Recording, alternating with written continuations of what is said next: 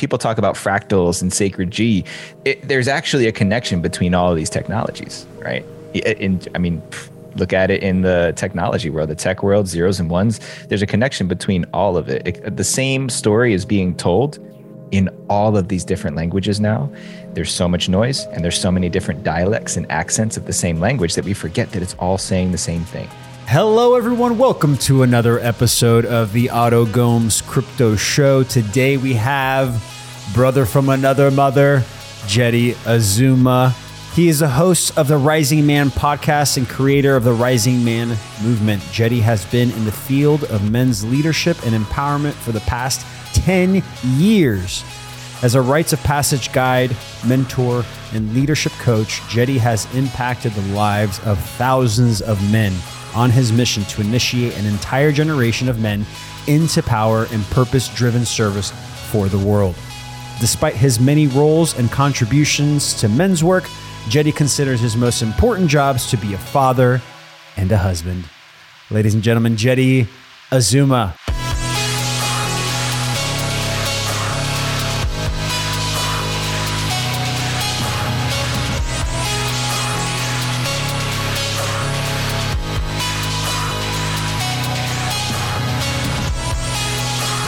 Oh man, sounds so good the way you read it. I should have you follow me around everywhere and just your voice, just introduce me. I like how it sounds, man. Thanks for the intro. It's like that guy before those WWE events. Ladies and gentlemen.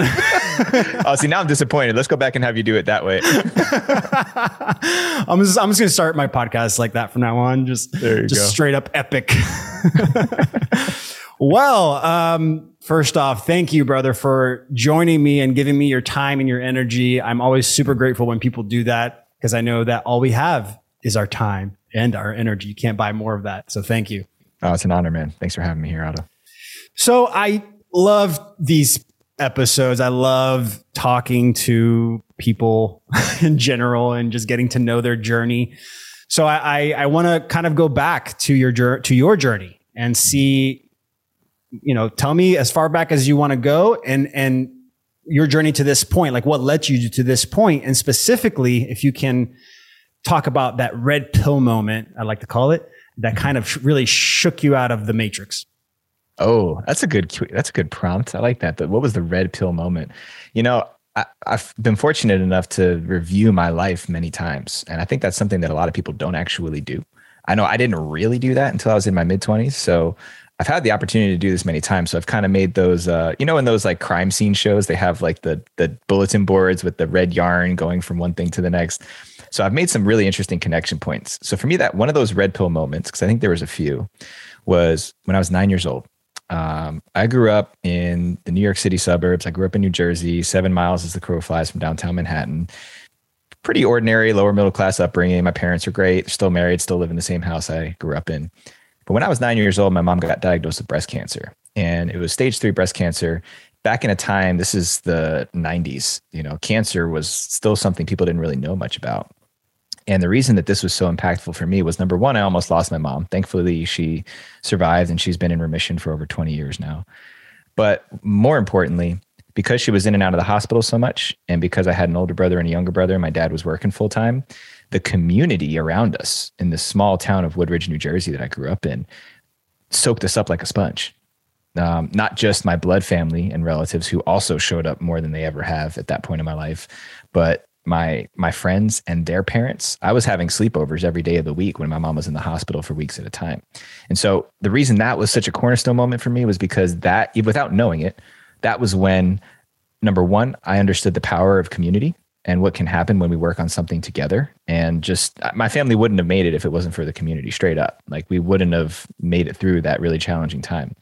And second of all, which is also interesting, I inherited a belief at that time that now I owe my community for essentially saving my family. That was the way I processed it as a 9-year-old, was, whoa, look at the way people showed up for me, for my mom, for my dad, for my brothers. I owe it to society to give back now. Because that was the point where I really see myself becoming service oriented and service driven. And like I said, there was many other of these moments, but that was the one that really stood out when you asked that question. And so that's amazing because, like, in my side, on my perspective, I look at community as like the thing that's going to change everything. Like if we don't have community, if we're not building community right now, we're just bound towards the same perpetual BS. So that led you down a very specific path. It looks like, because now you're bringing that to communities. You're bringing that flavor to the community. So, how did that journey look like for you? Like what kind of led you into this road of wanting to be a coach and actually teaching people about that? Well, the coach conversation and leadership work didn't really come in until my 20s. So even though I had that experience when I was 9 years old, I was also an athlete, and I also happened to be the captain or one of the best players on my team, mostly because I was in a small town, but also because I was a pretty good athlete. So I was always in a leadership position, and I got identified as a leader early on in my life. So I took that on as part of my identity. My mom was a nurse, and I had an affinity for giving care and rendering care to people, first aid, medical stuff. Like I was diagnosing injuries as a teenager, so it was, that's awesome. So it's kind of interesting how these pieces all came together, but all of it really fell under this umbrella of wanting to give back. Like I said, I got that story early on that, hey, I owe my community, I owe it to society to give back. And so as a leader, as an athlete, as somebody who was geared towards the healthcare industry, I just kept following those breadcrumbs. When I was 20 years old and I was in college, I was minoring in social justice. So I was studying the ways of the world and how did we come up with these inequities? Where did it come from? I was going on international travel, and I was starting to see, whoa, I just want to give back, because there's a huge dearth of community service. There's so much opportunity out there to help people. When I was in college, I thought I was going to go to med school, and I was going to open a free clinic. So it went through several iterations before it arrived at being a podcaster and a leadership coach and mentor and rites of passage guide. But it was really just following the breadcrumbs, where the content, the continuous element of it was, I want to give back and I want to leave my community better than I found it. Period. I love your perspective, man, because it really is unique. Like, especially at 9 years old, to have that kind of experience and then have that awareness so young. I can't even imagine that. I mean, I had my own upbringing, which was very specific, but that's so cool to have that so early on. So, specifically in our discussion here, because I'm around crypto and, I talk about crypto and wealth and all that. How do you define wealth, and what have you placed the most value on in your life since, now that you're focused on teaching people and being that coach, was there some sort of growth that happened for you to get to that point to where you're sharing that path with other people? So like, how does wealth look like for you in your journey? Relationships. To me, that's the one currency that is never going to go away. And I'm much more than I do about the currency and values and exchanges, markets and stuff like that. But relationships is the one thing that we always have had, and we always will continue to have in order to sustain society, to sustain community. And, after hearing your story when you were on my podcast a little bit more, I wish that somebody would have whispered in my ear to invest in Bitcoin when you did. Because if I had that on top of all the amazing investments I've made in relationships, dude, we'd be stunting right now. But while I was watching all of my friends invest in their 401ks and buy investment properties out of college, I was like, what the hell are you guys doing? Like, let's go have experiences. Let's have a good time. I didn't believe in any of that stuff. I was like, I don't even think that there's going to be a social security program by the time that I can benefit from one. So why invest in these markets? That was my belief in my early 20s. And not that was entirely wrong or inaccurate, but to me, it was relationships. And so I said, you know what? I'm going to put my time, my energy, my effort into developing my connections with people, my ability to communicate with people, to empathize, to understand, to sit and really become a good listener. Because to me, those were things that were valuable then, have proven to be valuable over the last 15, 20 years in my life. And I don't think that value is ever going to go away. So, that was where I put my time and my energy and my investments, even, going on trips with people. That, to me, that's where I spent my money. I went on trips and had really impactful experiences. And I wasn't doing the investments like some people are. I'm sure a lot of people who listen to your show, but to me, I still attest that that's the most important investment to make. It's funny. I totally relate, but on the opposite end of the spectrum. He's like, I was the guy investing and doing the right things that you're supposed to do, but not processing any of that other stuff, looking at relationships, looking at myself and self-love and self-care. If anything, because I got all those resources from crypto, I'm now focusing on that side that I don't have, which you personally naturally went through it. I slowly am learning now this give and take between, a man that's driven by a vision, by a purpose, the balance of that, and the balance of self-care and relationships and taking care of self, really, so to be able to sustain that external external output. So I guess my question for you is, if relationships for you are what you determine to be worth, like the wealth, when does the external become destructive? Right? Because I've learned that, at least in my journey, that worth should be coming from the inside, from self-worth, from like internal self-worth. As soon as you start to externalize it, you start to, wanting to feed the void from an external source, you're always going to be pursuing it. So I feel like that's a fine line, but maybe I'm wrong. Sure. Well, and correct me if I'm misinterpreting your question, but I'm talking about healthy relationships. I'm not talking about codependent relationships. I'm not talking about externally validating relationships. I'm talking about relationships where I know who I can count on when I really need to count on somebody. I know who to call. I've invested half a lifetime in some of these relationships and have evidence that it's two ways, that I show up for these people and they show up for me. I'm talking about some of my best friends who are not my blood relatives. It goes beyond friendship. It's family. And so it's synonymous with getting into Bitcoin back when you did in 2012 or 2013, right? It's like, I invested in relationships back then. And now you can't go back and invest in Bitcoin when it was like $100 a coin or whatever it was, right? You can't go back and invest in that time has passed. You can invest in relationships starting today. I can get into Bitcoin and Ethereum today, but I'm not going to get the same opportunity that you did 10 years ago. So I'm talking about healthy relationships that are based on clear communication. These relationships are difficult, by the way. This is not like, hug and cuddle and let's have a cuddle puddle and go to Burning Man. I'm talking about relationships where we can talk about the real stuff and hold each other accountable and talk about the ways in which you're triggering me. And that's what I'm talking about. So does that 100%. Okay. I'm so glad you cleared that up, because I'm going through my own stuff. So I definitely projected my relationship stuff onto that question. Sure. But I'm so glad you cleared that up, because people listening, I'm sure, have their own stuff. And you bringing clarity to like, oh, no. It's not, when we say relationship, there are codependent relationships. There are healthy relationships. Sure. There's a spectrum of relationships, and being aware of that as well is super important.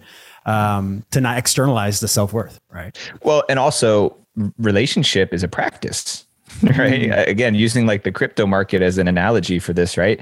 You have to learn how to be in crypto, right? You have to learn how to be in the financial world. I'm learning right now. I'm catching up to that. Like, you've got a decade's worth of experience on me, at least, maybe probably more because of your background, but we're not just born knowing how to be in relationship, just like we're not born knowing how to commit and be our word and follow through. These are not innate skills. So to be in relationship with people, relationships that are not codependent, relationships that are not externally validating, where I'm in it because I need you, right? That takes practice. That takes time. That you got to put in the reps for that stuff. So, and everybody's at a different point of that journey. So just to bring more clarity to this, so would you say that the way that a person can amplify their mission, like their self-purpose, to not become destructive, is communication in those relationships? Oh, absolutely. I mean, it's one of the pillars, right? I would say communication, and all the different types of communication, not just your words or text messages, how you communicate with your emotions. How does my body language emoting what is authentic within me? Really, communication is, can I take what's inside of me and bring it outside of me in a way that you can understand it, and then respond with your truth from inside of you? That's communication. And if you do that over enough time, it builds up trust it compounds. I use a lot of financial references when I talk do. about I was about to trust. say, like, I was like, man, this guy's. Oh, I dialed it up for you, man. This is just for you. No, but if people who follow me and hear me talk about relationships, I actually talk about it like it's a bank account. So you and I, when we met, we went to the bank and we opened up a bank account together, the Otto and Jeddy account. And we were both smiling, walking in there together, holding hands. And we said, hey, you know what? Otto, I'm going to be on your podcast and I'm going to be there on time, even though I wasn't today for reasons we won't mention. But when we show up as who we say we are, and I prove to you that, hey, Otto, you can count on me, man. You can count on me to come here, to be a great guest on your podcast, to chop it up with you, to treat you well. And every time that you can put that in the bank, it's a deposit, right? It's a deposit into your, but just like if you just bought a little Bitcoin today, right? It's like, boom, deposit in there. And then the interest accumulates over time. Now, if I don't show up and do what I said I was going to do, it's like I'm taking a withdrawal out of that account, right?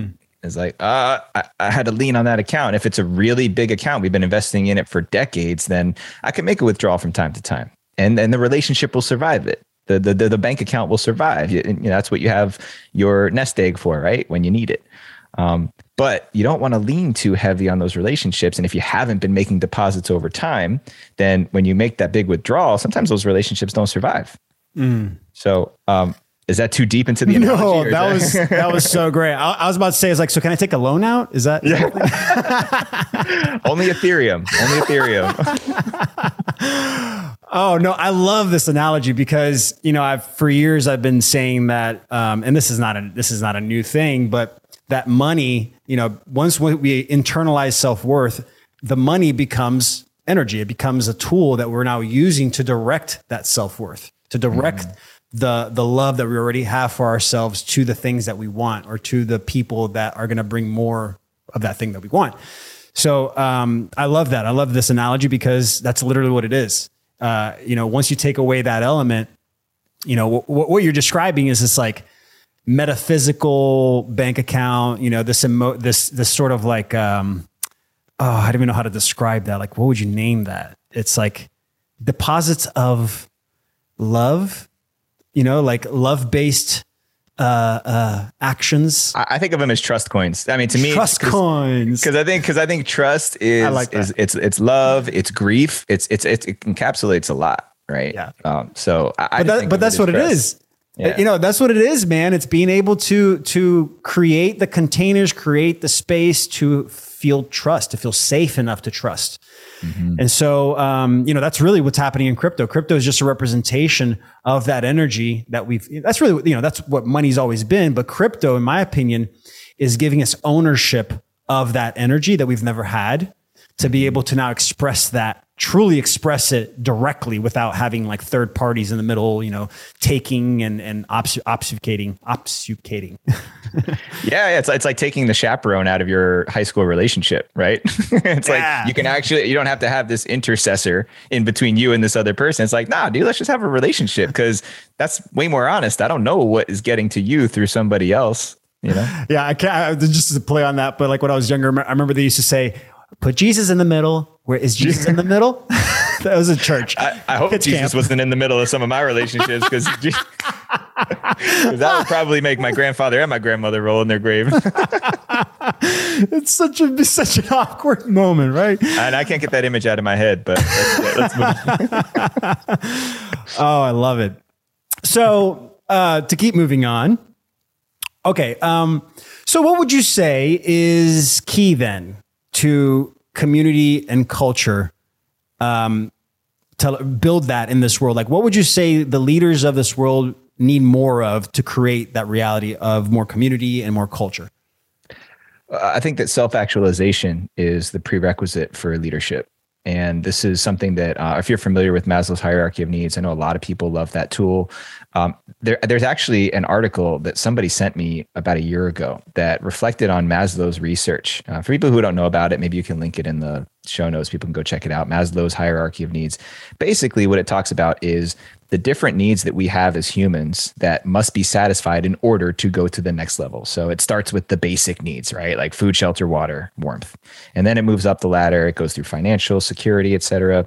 And all the way at the top, if all these needs are met, then a human being can be self-actualized, which to me is just another way of saying can identify their purpose. right? They're their unique way that you want to leave an impression on this planet before you go.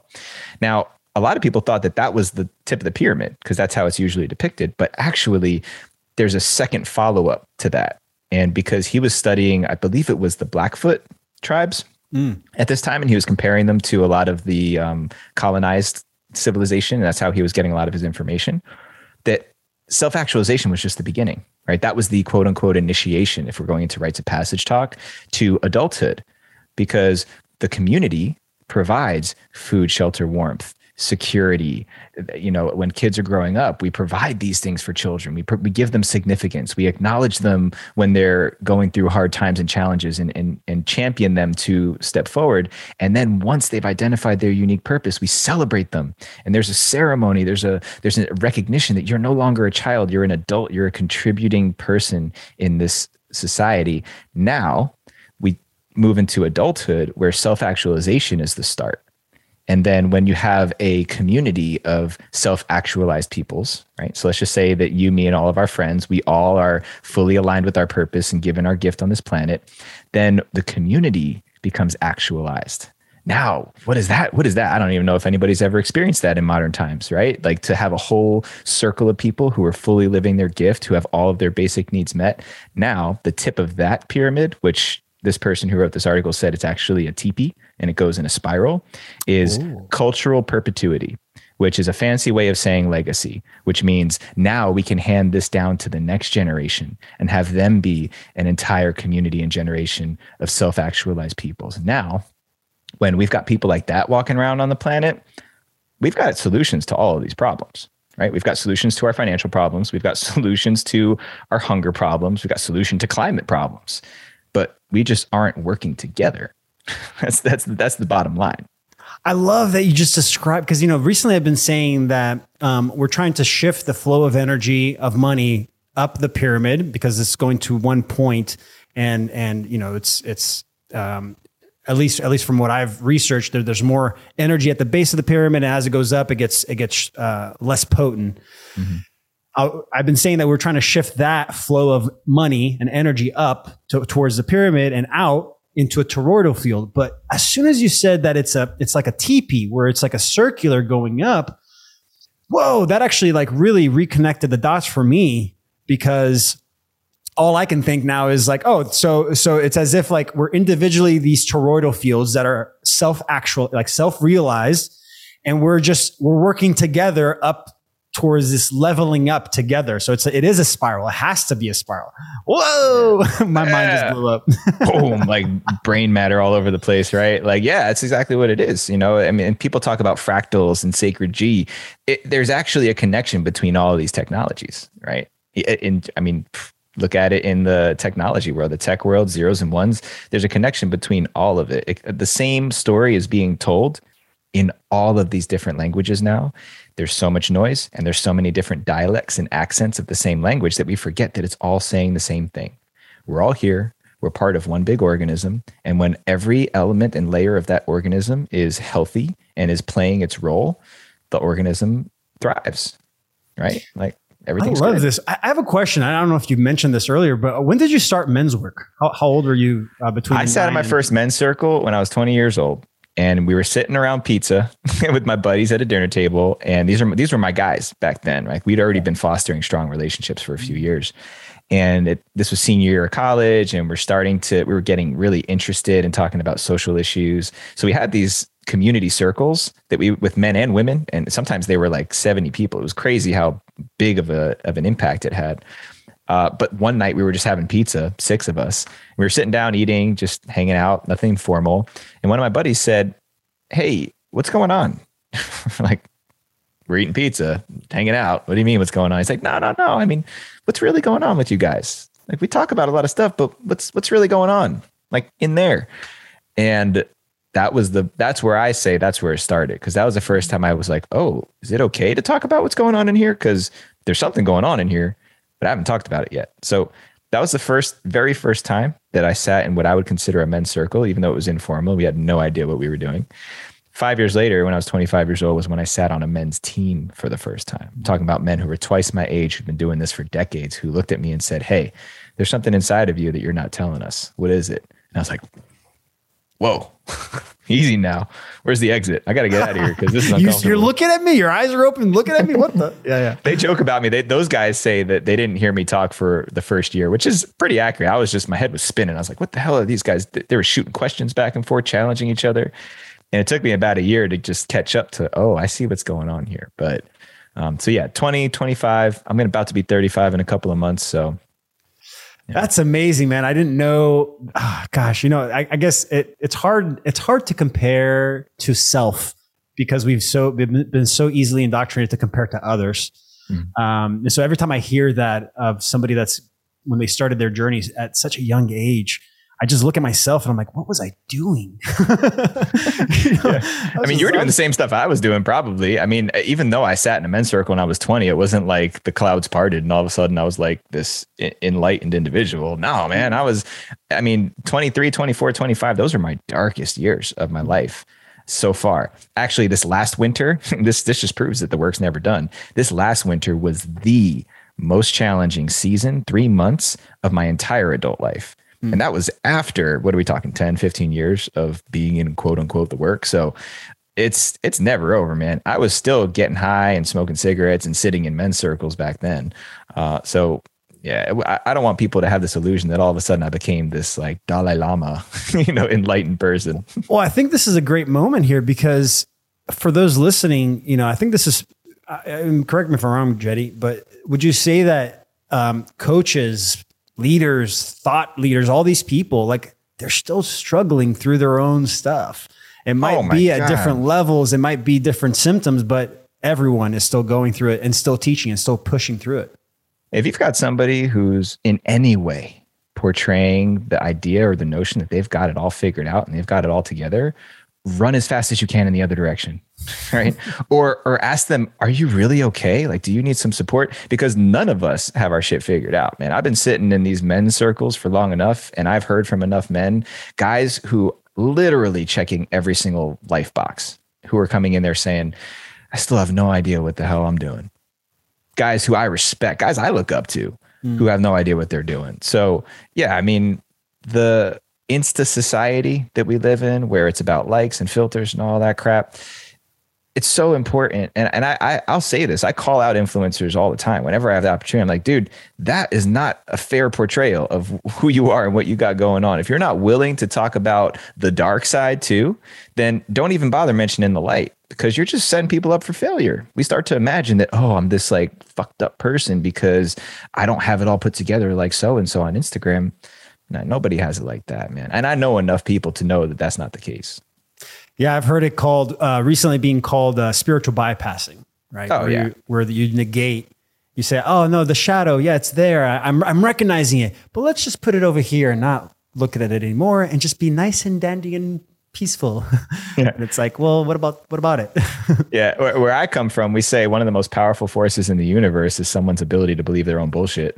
I usually say that about men because I work in the men's space, but that's what's up, right? Like to tell how many times have I told myself, I'm just practicing gentleness with myself. So I'm going to give myself a pass on the fact that I did snoozed my alarm 5 times this morning. It's like, dude, come on. Like, let's be honest. Let's start having some honest conversations. And yeah, nobody's excused from that. Nobody gets to portray something that isn't authentic or real. My go-to is, I'm listening to my body. Yeah, I'm listening. I'm just exploring and experimenting with mindful gentleness right now. It's like, okay, sure, whatever you want to tell yourself. But well, this is actually a great question. So, and I want to deviate a little bit here. So, when was the first time you heard about crypto? What was your first experience with crypto? That is a really good question. It's funny when everyone started, this is a funny story. So when everyone started talking about Bitcoin, and Bitcoin was clearly like this thing that was emerging, I had this memory in the back of my head back when I was like on dial-up internet or something. There was this thing called Bitcoin.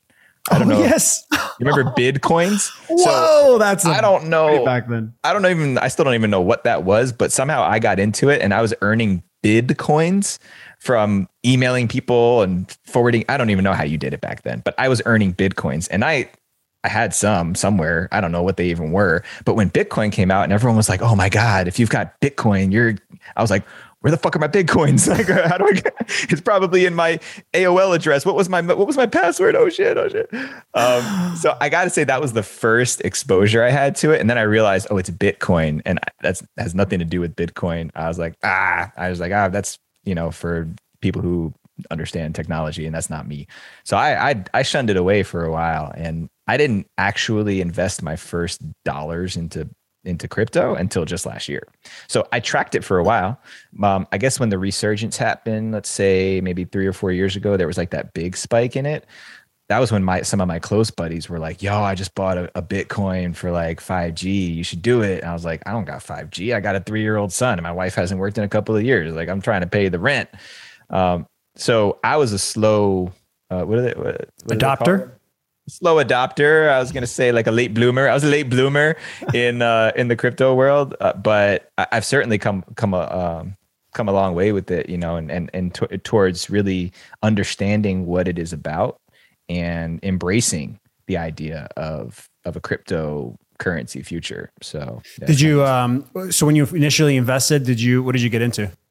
You don't have to tell me your portfolio, but like no. I mean, I went with like the safe ones, right? I bought some Bitcoin, I bought some Ethereum. I shout out to Mark Rose. He was like, he was talking all about it. He was living on the property where I lived at, and he was like, "Dude, I've been in this crypto, blah blah blah blah." I was like, "Okay, Mark Rose, you're into it," which I think is actually worth noting, right? That goes back to relationships. Here's a guy who I built up trust with for years, and here he is going at it. That's what it took to push me over the edge. I was like, okay, I trust Mark Rose. He's a solid dude. If he's getting into crypto, then let me take a look at it. And I was like, well, I got a few $100 lying around. Let me throw it in there. And then I just started to consume YouTube videos, for better or worse. But I just went in. I probably watched like hundreds of hours of crypto videos. That's it? Yeah. Well, I mean, like I'm talking about in a short period of time. Yeah. While having a young family. So yeah, for me, it was like all in. But I'm still, to be fully transparent, I'm still like skeptical. I'm not all in. My life savings isn't in crypto, but I've definitely put thousands of dollars into it at this point. So, well, that's a good little segue. So what are the things that what kind of question do you have, that you think your audience would benefit from hearing from you? My audience would benefit from hearing about crypto. Yeah.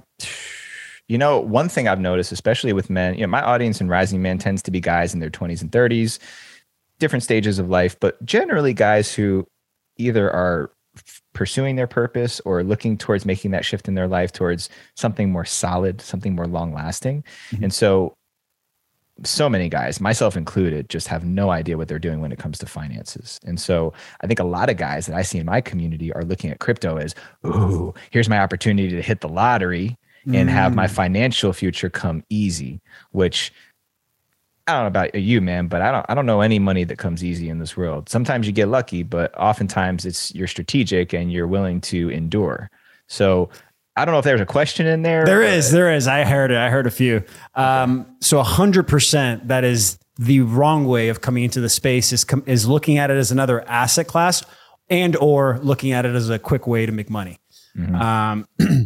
The reason being because it used to be that way. It used to be that way when it was still very new and the institutions hadn't put their hands into it. It was still very decentralized. So it was a lot of lucky breaks, a lot of moments that you could invest and slide in and make a quick buck. And unlucky breaks too, I'm sure. A lot of people lost money too. Right? 100% on the opposite. They don't have YouTube channels. They don't have, some do, and that's all they talk about is how bad it is. But yes, you definitely have both sides of the spectrum, even the losing side. So what I've learned is two things, is that not only is a space not just another asset class, like it's not just another thing that you trade, and most people come into the space looking at it as that way, because that's all we have compared to. We have stocks, we have commodities, we have real estate, and then you look at, oh, there's crypto. Here's the other thing where I'm learning it's not that. So that's like the one big thing. And then the other thing is the trading part of it, like coming in with the, like somebody needs to lose for me to win. That's just how the world works. It's divisive, right? It's like, I need to lone wolf this thing because nobody's here helping me out on my team. I need to figure it out on my own. That those two mindsets, in my opinion, will create a very destructive path for you in the space. Like you'll have a very bad experience because this is how I see it. The whole space is a tool. Tools, when they're put out into the universe, attract both good and evil. Definitely attracts evil. Good, only if they see, some opportunity in it. But usually the good people don't use the tools in this reality because we just want to do our own thing. We just want to live. Well, and also I think a lot of people, I think about this when I think of all the people who I love who are so invested in the health of the planet, right? It's like the evil who are like, who cares? Let's burn all the oil. And the good people who are like, no, let's save the oceans. Let's save all the animals.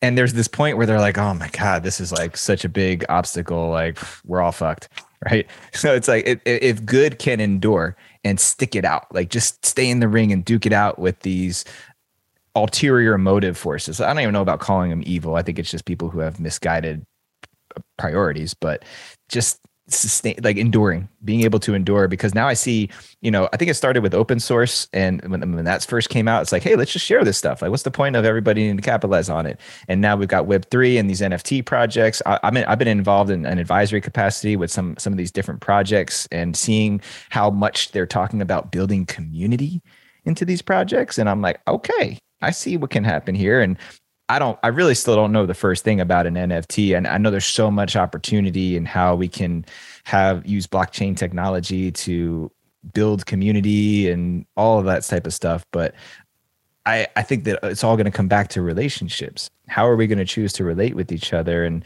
I think we spoke about this when you were on my show, the decentralization of the economy, but also the decentralization of society. And going back to Dunbar's number, you can't have a community with more than 100 people because you start to have strangers. And as soon as there's strangers, it leaks trust.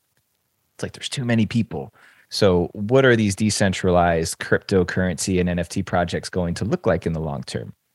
Maybe that's a question. So yeah, no, and I'm so glad you actually said all that, because that's actually the direction I was moving towards. What's happening now, these tools, there's a centralization of crypto, because the people with bad intentions are centralizing, because that's the easiest way to facilitate power and profit and to keep that control is to centralize. The more you can centralize that new tool, the easier it is to do that. And so right now you have a centralization of crypto projects happening. It's just like the internet, right? When the internet started, it was completely decentralized.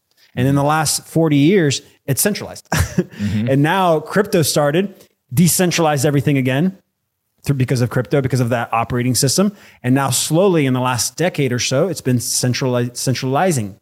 It's been the big companies that are just the same companies that were doing the same thing in the old system are now doing it. Yeah. It's a different tool, same name, or different tool, different name, same game, like the same mindset, same perspective, same ideology, all that stuff.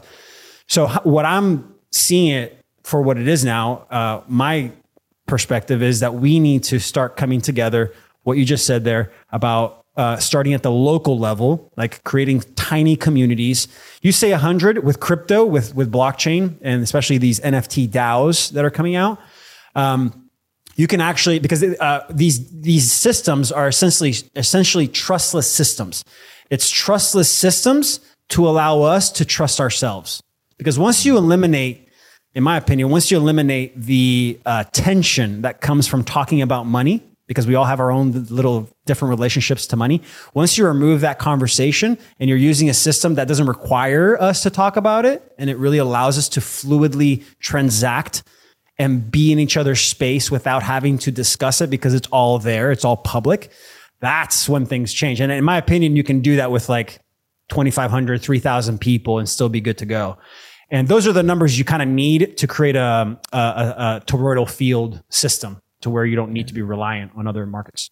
Well, and maybe this is the hybridization, right? Let's use another. That's what it is. It's exactly the hybridization of my world of building community that's based on relationships and finances, because hey, those two things really aren't going to go away, right? We're always going to need resources. We put value into a resource, some form of currency that allows us to have these exchanges and trades for what we need. So the relationship side is the industry that I know really well, and most of the people in my community, we're getting really good at that. But a lot of people in that community also really suck with their finances, because you can only put so much time and effort into one thing. So I think there's actually a really cool merging of these two worlds that's happening. I think that's why you and I, we get along really well, because we see like, when we could bring these two things together and all the possibilities that are available, now we'll start actually having the possibility to create the future that we all see in our mind's eye.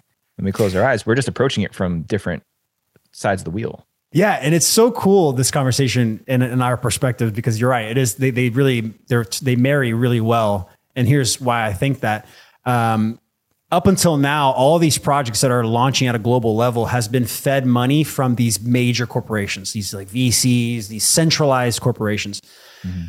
The projects and those projects are now, in my opinion, are like becoming like, there's a negative to it right now. In this very moment, there's a shift happening to where the projects that are really taking off and are actually becoming legit, quote unquote legit, are the ones that are organically coming together from communities.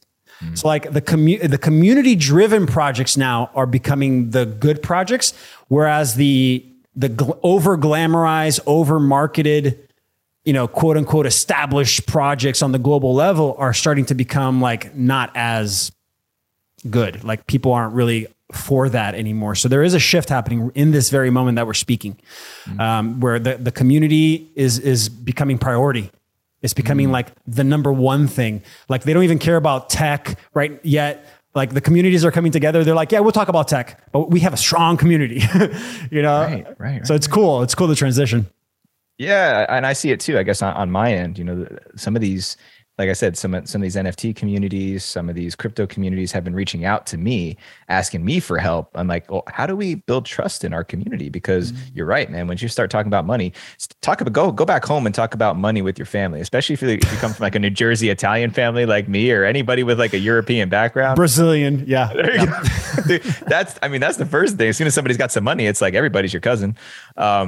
So anyway, I know we're coming up on time there, but it's so much good stuff, man. And I'm an eternal optimist. So I do believe that we'll figure it out. I believe in the goodness of humans, that we're not, the evil doesn't really exist. It's just when it's misguided priorities, and when we can create community to reflect those things and nurture it, not make people wrong for it. Because I mean, I walked across the Brooklyn Bridge at Occupy Wall Street. I saw people getting arrested. Like I was there for that. And at that point in time, I was like, yeah, F these guys, these guys real hard, because I'm tired of this. But we all got to look at our own personal responsibility for how we've perpetuated this and how we've been a part of this creation. Can't externalize that. So love that. Can't externalize. You got to own it. If you don't own it, you're suppressing it. There you go. I love this conversation, man. Every time I talk to you, which has only been, this is the second time I think we've like organically allowed a conversation to come out. I can see that we align in a lot of ways and a lot of like perspectives and a lot of, not that matters, but I love it when it resonates. Yeah. Likewise. So last question before we go to this last part here. Would you say that there's a correlation now between financial health and crypto, especially for the younger generations that are, just trying to establish themselves and grow up in this new world? Absolutely. That's funny, man. I think we're all getting older faster because of the speed that society is growing and evolving. But kids, I mean, I think of my children. I've got a 6.5-year-old son, a 3-year-old daughter. They're going to grow up in a world where crypto, by the time that they're like really working with money and taking stewardship over their own money, there might only be cryptocurrency. They'll be like, what's a dollar? What is, you guys used to carry around money? Like, you guys are so weird, So I think it's imperative to educate, especially, I always think about children, I can't go back and rewire my brain as a kid, but I can certainly help my kids have what I didn't. Having a strong education in finances and management, just managing resources, and understanding it. Because I was actually taught really well on how to save as a kid, but that was it. It was like, let's store up all the nuts, but no one ever told me what to do with it. after that. And I was like, okay, I'm really good at putting money away, but why am I doing just putting it all away here? I could take it out and do stuff with it. So, I believe it will be crypto. I believe that crypto is going to be around. I don't know. Pick a 10 people, you'll have 10 different opinions on what the outcome's going to be. But yours is the most important one here. In this very moment. I think it will be important. I've always believed in my gut that we will have a decentralization of society. Yeah. I talked to you about this. I think that we will have smaller communities, and maybe these, you call them DAOs. I still don't really know what that is yet, but I want to know, because I do believe that having these local currencies and communities that govern themselves is the future. And I used to think it was just going to be small townships and people doing it there, but maybe it's going to be digital, and we're going to have these small crypto communities that we all share a common cryptocurrency. I don't know. Maybe that's what it is. Yeah, I love it. I mean, if anything, it's a nice time to be alive that we can literally, I feel like we're in a position now that we have anything that we can manifest, like the future ahead of us. And I don't know if this is like something generational that every generation says. I just feel like this is different. It's like, it really does feel different that like we can actually make change here. Like the stuff, the resources are there. We just need to step into that role and allow that to, become something. I mean, we're way more equipped than, my parents came from the 60s and 70s, right? So they were flower children, right? That was the last time we made a big effort at toppling the man and toppling, society. And they just didn't have the equipment. Even if they just had Instagram back then. Can you imagine? Right? To document the stuff this is why you're starting to see change, is because we can document things. Everything is on camera now. Everything's being recorded. Everything's in the blockchain technology. So, yeah, man, I agree. I think we're more equipped. Will we succeed? Time will tell. You could interview my kids when they're our age and see how well we did. I can't wait 30 years from now let's look at the archives and like it's all this us talking to each other. That's it. Good times. Brother, you are amazing. I loved it. Love the conversation. I have one last thing if you can do this for me. So if you're in front of millions of people, they're all staring at you and they're waiting, and you got the microphone and you have a few sentences to say, what would you tell those millions of people that are watching you? It's all about the children. At the end of the day, your crypto account doesn't matter. It's what you're going to leave behind for your kids. And, I didn't know anything about my family's financial situation when I was growing up. It was all about what values and messages I was getting from my parents. So just be mindful of who is watching, because someone's always watching, and usually it's the kids. And the best thing that we can do is leave a legacy of strong values and service-oriented people, service-oriented culture. That's more important than any investment you can make. That's a powerful message, especially nowadays, my brother. Powerful, powerful message. The kids, you can't. That's facts. It's like math. The kids are the future. Period. Yeah, we're not going to be around forever, you and I. So exactly. What we can leave behind is those strong values. Exactly. Well, brother, thank you so much, Jeddy. Amazing conversation, and I can't wait to just connect again and do this again. Thank you, sir. Likewise, man. Honored to be here, Otto. Thank you so much for everything that you do, and thanks for having me on here. Well, ladies and gentlemen, that is Jeddy. Jeddy Azuma. He has gone above and beyond the call of duty when it comes to being the facilitator, being the bridge for men's work, for men's awareness, for men's journey. There's a very specific route, a very specific path that men are sort of required to take. And we have to sort of create our own, not obstacles, but we have to create our own rites of passage. Men and women have different rites of passage. Women have this natural, change and expression that the body goes through at a young age.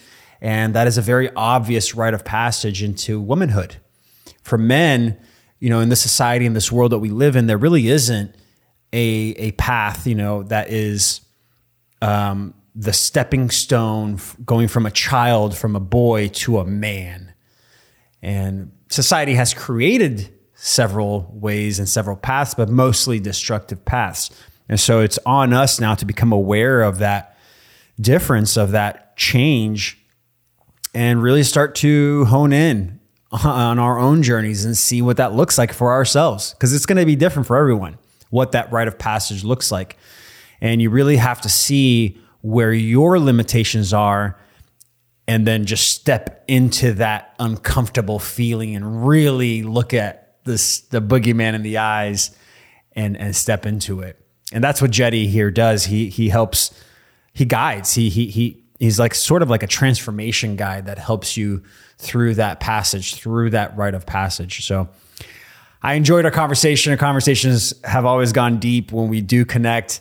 And again, I like his excitement around crypto. There is a little bit of excitement there. I think because he is aware that when it comes to men's work, one of the main bottlenecks, one of the main issues that men have is their relationship to money and resources. And so once you can kind of overcome that, become aware of it enough to overcome those limitations, then you can take a breath and step into at least curiosity so that you can start to become aware of your reactions and how you are with relationships as well as with relationship with yourself. And like I said, abundance, looking at resources, looking at your own relationship to money is crucial for that first step. So if you want to dive deeper into that, into what it looks like for you, make sure you check out my Crypto Made Easy course. It's 22 plus videos, 10, 15 minutes each, 7.5 hours, goes through all the different layers of crypto, all the theory, all the arbitrage gaps that we can start to look at opportunity in the eye and start to capture it. So if you want to dive deeper into that, make sure you check it out. Or if you want some more practical steps, I'm going to be working with a group of men that if you're listening to this, you probably have heard of them. They're called Sacred Sons. And we're working together to create a new pillar, essentially a financial pillar, and focusing more on our individual relationship to money and what that looks like as a man, specifically as a man in that group. We're going to be doing also some co-ed opportunities for you to bring in your spouse. But in the beginning stages, I want to really focus on men and what that journey looks like for us. So again, if you enjoy this episode, make sure you smash the subscribe button. Make sure you follow me on TikTok, follow me on Instagram, go to the platforms.